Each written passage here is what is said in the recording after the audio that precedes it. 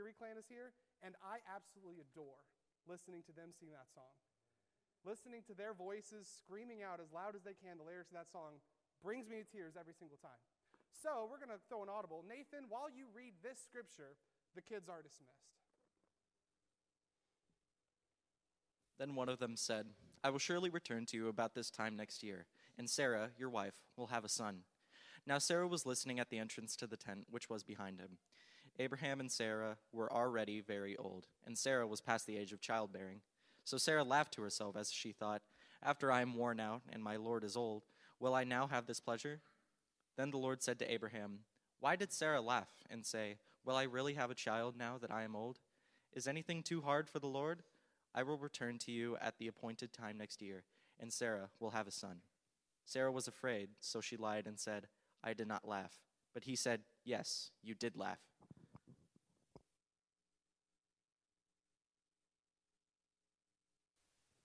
You know, as a kid, there was a particular show that I used to really enjoy, and it was a special treat for me to get to watch a show anyway, because I didn't grow up in a house that had a television.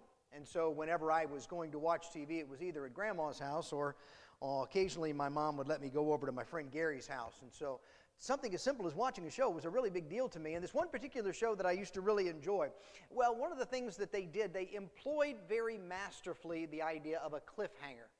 And you're familiar with a cliffhanger. A cliffhanger is when you get the climax going, you get everything, the tension is built up, some dramatic situation is there, and they leave you there for just a moment. Of course, back in those days, there were these things called commercials.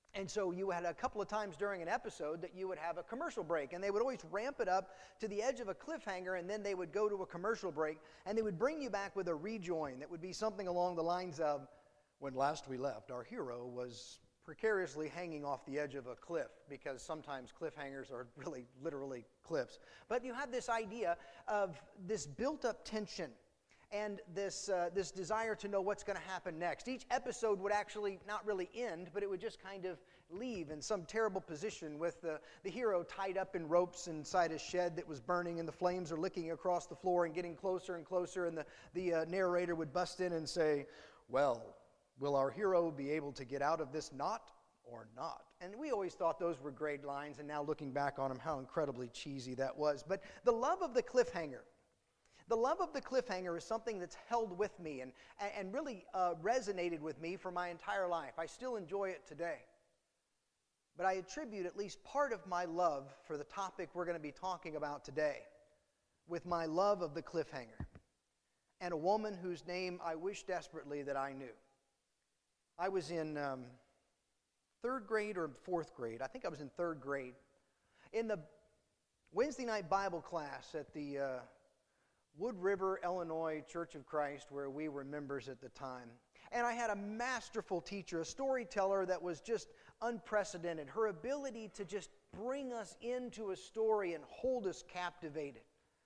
And the subject that she taught on that quarter were the forefathers, our forefathers in the Old Testament. The subject that we're preaching on this series of lessons as we look at Abraham and Isaac and Jacob and Joseph. And that was her class, and that was the subject that she was teaching us. And how wonderfully she would week after week engage us in this story, and she never failed to bring it up to some very important point in the story that had us on the edge of our seats, and she'd say, "We'll pick it up from there next week." Oh, we would all just say, "You got to be kidding me. You can't leave us hanging here."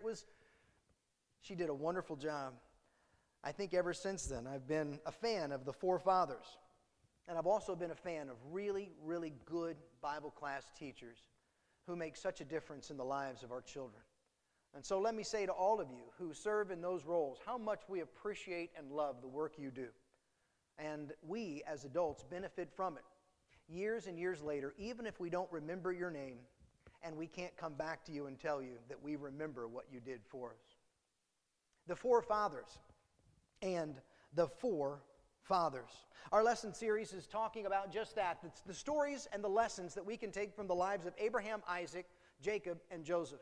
These great men of the Old Testament and the value that they have for our lives today. Today we're going to start in an unusual place because we're going to start and talking about one of the great universal enemies that we all have. If you talk about universal enemies of humanity, there are some things that we can all agree on. Death is a universal enemy of all humanity. Satan is a universal enemy of all humanity. Well, we won't get into that one. We could say that sin is a universal enemy of all humanity. There are just things that no matter where we are on this planet, we all share an aversion for, a hatred of, an enmity towards. You know, one of the things that we all share as an enemy is time. We all share the enemy of time.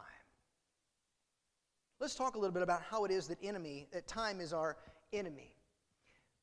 The ticking of time is a resolute and methodical plodding course towards something that we fear greatly, death. Time for us represents and symbolizes and reminds us of the fact that as time is passing, our life is passing. That time is slowly ticking us down to a time when we will no longer look towards this life. King Hezekiah, that great king of the Old Testament, he had this to say in Isaiah chapter 38. He said, I cry out until morning. Like the lion, he shatters my bones. You turn day into night and end my life. Like a swallow or a thrush, I chirp. I coo like a dove. My eyes grow tired from looking up to the sky. O Lord, I am oppressed. Help me. Hezekiah is grappling with time. He's grappling with the reality that as time continues to tick, his life is shortening every single moment. And it leads him to this terrible, terrible existential crisis of looking around and recognizing that time is death. And death is frightening. Time is our enemy because, number two, it brings us the reality of uncertainty. We don't know what the future will hold.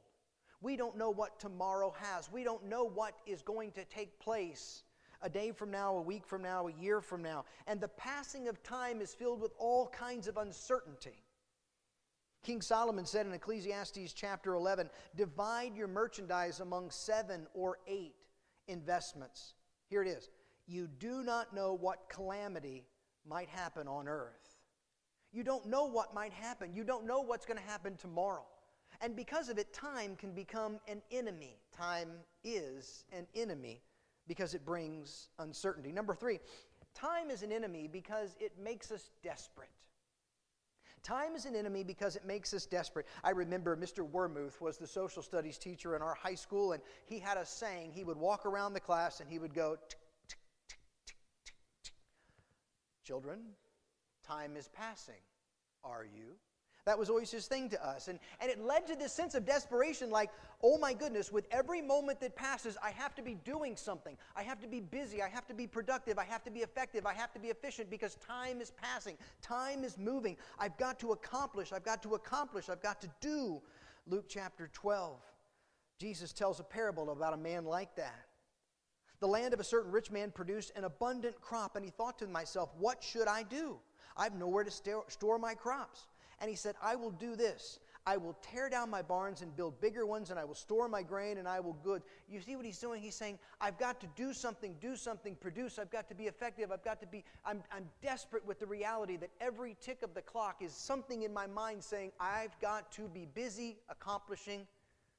And it leads us to desperation. Finally, depression. The passing of time can make things seem really worthless. The passing of time can lead us to a very depressed state. As we reflect on the realities of how does it matter? Time passes. A year from now, 2 years from now, 5 years from now, will today matter? 100 years from now, will I matter? Will I be remembered? Will there be anything good that comes from this time that I spend? And it means that all too often it leaves us just feeling really down and depressed and dismal. Job says this in the midst of his heartbreak, are not my days few? Leave me alone. Leave me alone that I might find a little comfort before I depart, never to return to the land of darkness, to the land of deepest shadow, to the land of utter darkness, to the land of deepest darkness, in the deepest shadow and disorder, where even the light is like dark. It's just sad. Time focuses us on so many things. like uncertainty and death and depression and desperation, that it is universally our enemy. This week I saw somebody post on Facebook a note that I thought was just, first of all, hilarious, and second of all, so relatable, because how many times have I said that? It said, all of adulthood is going, next week will slow down, over and over and over until you die. And I thought to myself, how many times have I said, next week things will slow down? And guess what? They don't. The passing of time is a relentless thing.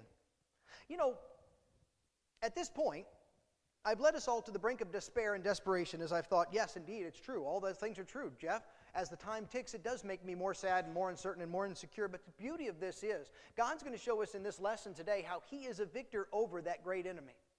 In the same way that God is the great victor over sin, as we memorialized and remembered so beautifully right here around the table as Jesse led us through these thoughts about how it is that Christ's sacrifice freed us from sin, freed us from death. No longer do we have to live in constant fear of death, because Jesus has promised us through His sacrifice that our life is an eternal one with Him. No longer do we have to worry about, be plagued with this thought of separation from God because of sin, because of Jesus' victory. God is the great defeater of the great enemies of humanity. And let me tell you this morning that God is the great defeater of the enemy of time.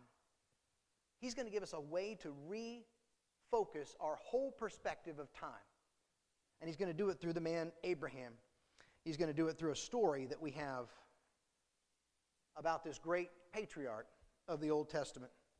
When last we left Abraham, I love to be able to do that.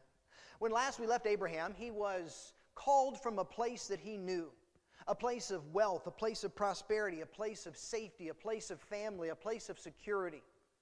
And God came to him and said, I want you to leave everything you know. I want you to leave all the people you know. I want you to leave all the people you love. And I want you to travel out into the wilderness to a place that I will show you. And last week we talked about how he resolutely stepped forward in this promise. Boldly, with faith. Not knowing where he was going. Not knowing anything except that it wasn't going to be easy. But still taking the steps forward as God called him. Into that we add the additional promise that was made in the scripture readings that we've heard this morning. He was told, you're going to be the father of many people. In fact, so great as you, I'm going to rename you. You're going to be the father of many nations. You're going to have children like the stars in the sky. Pretty big news to a man who's already beginning to get old and who yet doesn't have even a single child. And God says, I'm going to give you a son. I'm going to give you a son. I'm going to give a son to you in your old age, a son to your wife in her old age, and that son is going to become the progeny through which I'm going to bless all the nations of the entire world for all time. But that was a long time ago. God made that promise a long, long time ago. Not a year ago, not 2 years ago, not 5 years ago, not 10 years ago, we're talking decades ago. And Abraham is going, you know what, God? Time is ticking. You made a promise to me, God. And time is ticking. Time is a great enemy. A great enemy of the promises that God makes. The Lord came to Abraham in Genesis 15. And Abraham, in response to this promise that has been yet unfulfilled, these decades that he's been waiting, you said I was going to have a son, God. I don't have a son. I've been waiting. He says in 15, O sovereign Lord, what will you do? I continue to be childless. My heir is Eliezer of Damascus. Abraham added, since you've not given me a descendant, then look, one born in my house will be my heir. Abraham says, look here, God. You made me a promise of a kid. And here I am all these years later, and I still don't have a kid. And as it stands right now, God, the heir of my family is going to be a servant boy who's raised in my household. I don't even have a kid to give my heirship to. I don't have a kid to give an inheritance to. Because you, God, have not come through. 3 things I want us to notice about this exchange. Not expecting a child right now. I doubt that this is going to come true, God. You said you were going to do it, but you haven't done it. And so now I'm filled with doubt. And the third delay. Delay. Do, doubt, delay. He said, Abraham said, since you have not yet given me a descendant. He said, it still hasn't happened. Look how long you've waited, God. He said, look how long you've waited. You missed the window. There was an opportunity. There was a time it could have happened, but the window has closed. The opportunity is over. Now, you ever feel that way? You ever ask the questions like, God, what are you going to do? I don't know that you're going to do anything or that you're going to do what you promised, and you've waited so long that I worry the window is past. I just want you to envision for a second that you have the audacity to go and stand before Almighty God and to make that statement. That you have the audacity of some promise that God has made to you to say, God, you haven't done what you said. And God, I don't think you're going to. And God, you waited too long. But that's exactly what Abraham did. Now, I don't know about you, but I know what my responses would be. My responses would be angry responses. My responses would be impatient responses. My responses would be, well, to flame Abram. But that's not what God says at all. There's no anger, there's no frustration. Instead, there's understanding and there's compassion. God answers him, this man, speaking of Eleazar, will not be your heir, but instead a son who comes from your own body will be your heir.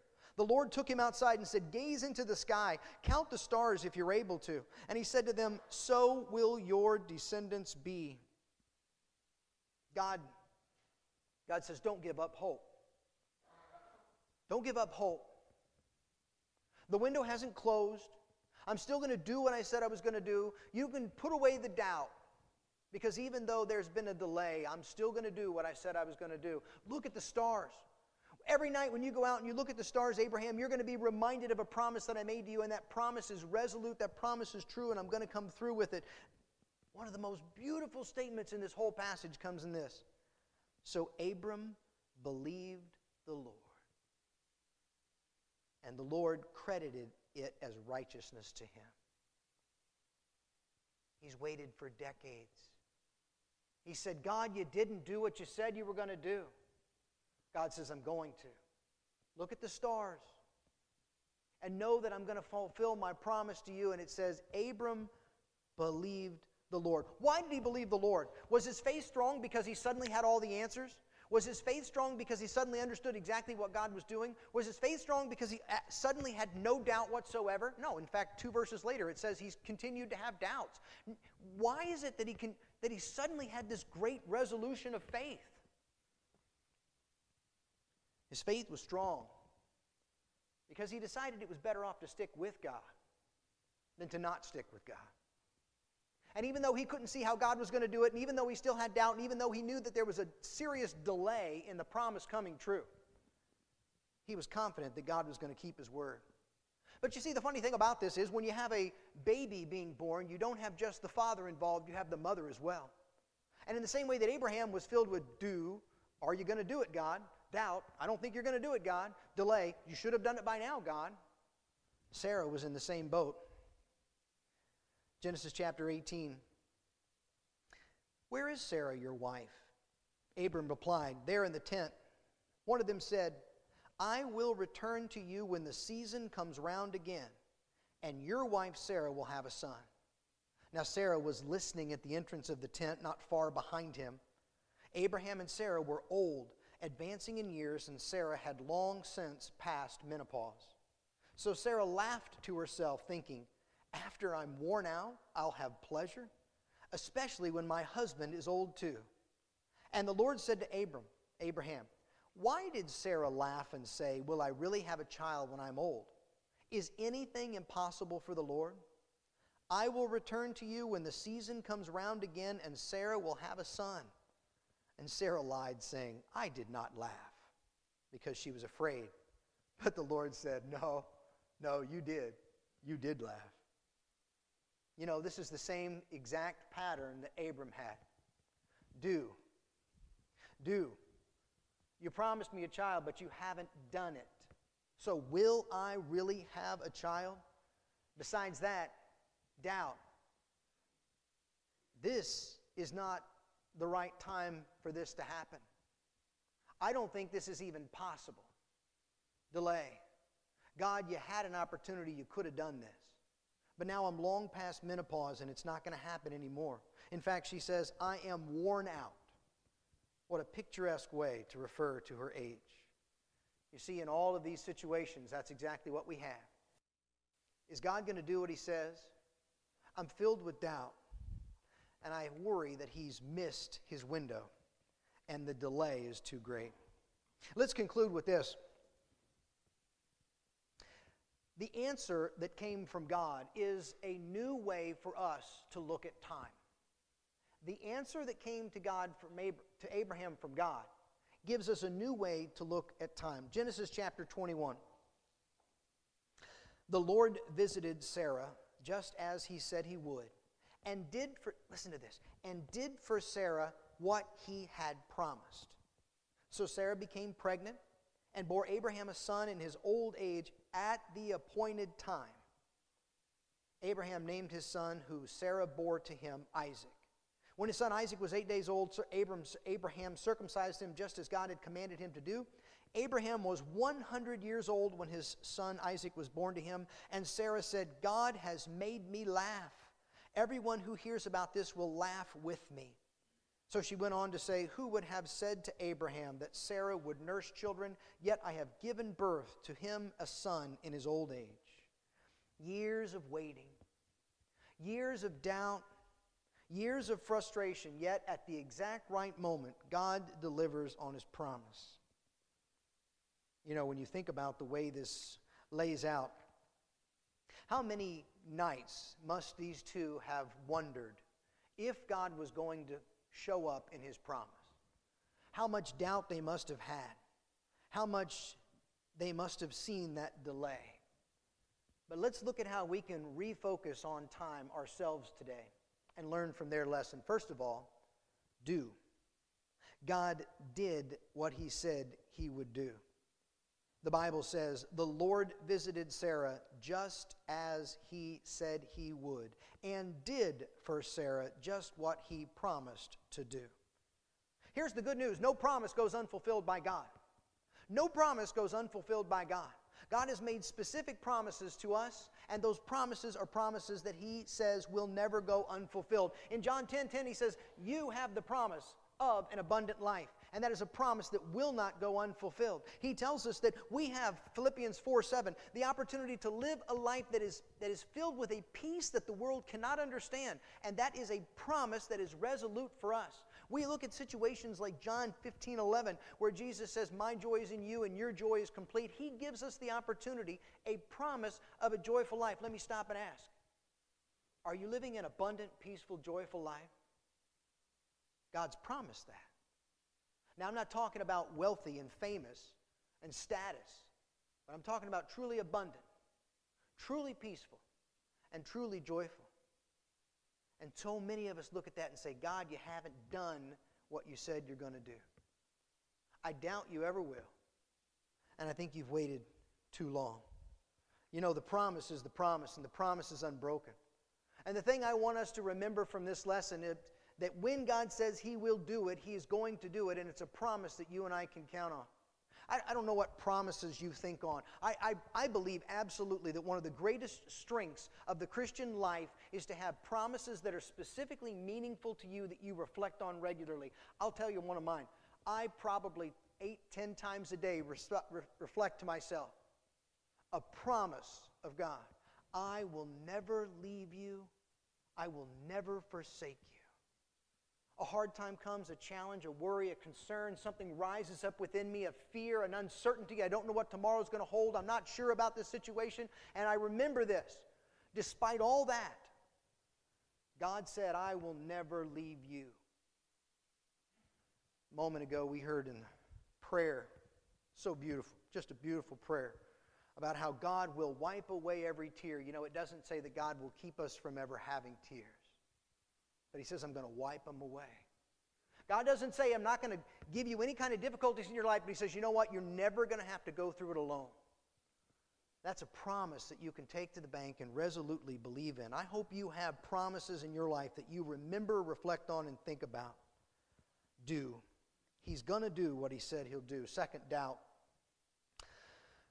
Sarah laughed.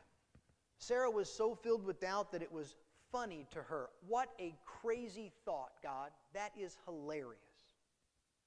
And God turned that doubt into laughter of joy. And she said, I laughed and everyone will laugh with me. She even named Isaac Laughter. So that every time she called his name, Isaac, she's reminded, oh, isn't that funny? Isn't it funny what God did?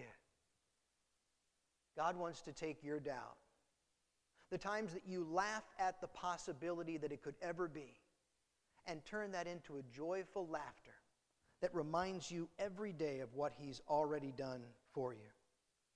Do, doubt, delay. We don't like to think about it, but do you ever think that sometimes God's delay is for a good reason? Let me just share with you real quickly something. What if God would have given Abraham a child in Genesis 12? Well, he would have had to carry a newborn infant through a war. What about Genesis 13? Well, he would have had to carry newborn Isaac through another war trying to settle a new home. Well, what about Genesis 14? Well, here things get even worse because not only is Abraham fighting another tribe, he's fighting 4 kingdoms. Well, what about 17 or 18? That was Sodom and Gomorrah. That was the famine. That was the flight down to Egypt. What about Genesis 20? Well, that was when Sarah got kidnapped by the king of Gerar. When would have been a good time? The time that God appointed. That was the right time. Sometimes when we're in the middle of a delay, it's important for us to look at it and go, you know what? This may be exactly what God is doing because He knows the time better than I do. In that promise, it says, in the appointed time, Isaac came. You know what? The promise that He has for you is a promise that has a right timetable on it. And it may not necessarily look like the right timetable to you. It may not necessarily feel like the right timetable to me. But the timing of God is a perfect timing. Do. He said He's going to do it. Take it to the bank. It's a promise you can count on. Doubt. The things right now that you laugh at even being possibilities might be things in the future that you laugh with God that He brought about. And delay. It could very well be that you're waiting on something because the right appointed time hasn't come. And even though it seems like the right time to you, God knows better. Those 3 Ds really do sum up exactly where I think we can learn some new ways to think about time. And I'd like to challenge you this week to really put that into practice and think about time through the lens of these 3 things. When you find yourself struggling with time, when you feel that desperation, you feel that I'm being bound by it, I'm being afflicted by it, I'm being oppressed by time, remember, what's a promise that God said He would do? A promise that speaks to you and resonates with your soul. And reflect on it, because you can count on it. What about doubt? What are the things in your life right now that you think are out of reach, that you don't know that it'll ever happen, that you don't believe that that could ever come to be? And think about how powerful it's going to be when God brings that into your life and allows you to feel the joy that comes from it. Things you laugh at now that you will laugh with God about later. And delay. I challenge you to think seriously about the possibility that what you think is the right time and I think is the right time, God knows best. We were in an elders meeting 2 weeks ago, and we were talking about a passage of Scripture and an idea that we just grappled with, and we studied all kinds of different texts, and at the end of it, we just said, this is really hard. And somebody said, let's look at Deuteronomy 29:29. Deuteronomy 29:29 says, there are secrets the Lord your God has not revealed, but these words that He has revealed are for us and for our children to obey forever. God doesn't tell us that He's going to give us the secret to every single question and answer. He doesn't unveil for us every single mystery that we want to know the answer to. There are things that are His. And the delay may not be something we understand at the moment. But what we do know is God. We know that He's good. And we know that He has our best at heart. So can we trust Him in that? Abraham believed God. And the Lord credited it as righteousness. My friends, that's the goal. to be able to believe in God and to have the Lord credit that as righteousness. You know, in these particular situations, there's one criteria that I need to make sure that you're clear on from the onset. This do, doubt, and delay, change of perspective, is available to everybody, but not everybody will benefit from it. Because every single one of these requires a relationship with God that enables those promises to flow into our life. The relationship made possible by Jesus. And a relationship that opens to us the possibilities of heaven. This morning, I want you to have the opportunity to see time in a new way. But the first step in seeing time in a new way is to experience life in a new way. A new life. A life that is new and renewed and cleansed from the past sins. This morning, if you've never started your life new with Jesus Christ, if you've never known Him as Savior, had your sins forgiven, and come in and out of the waters of baptism, then time is oppressive. But this morning, if you have come through that water of baptism, time is on your side, because the one who holds time holds you in His hand. This morning, if we can help you in any way in your walk with Jesus Christ, we want you to make that known. Our leaders are in the back of this room at the conclusion of this lesson, this sermon, and this worship. And we hope you'll meet with us and allow us to be of help.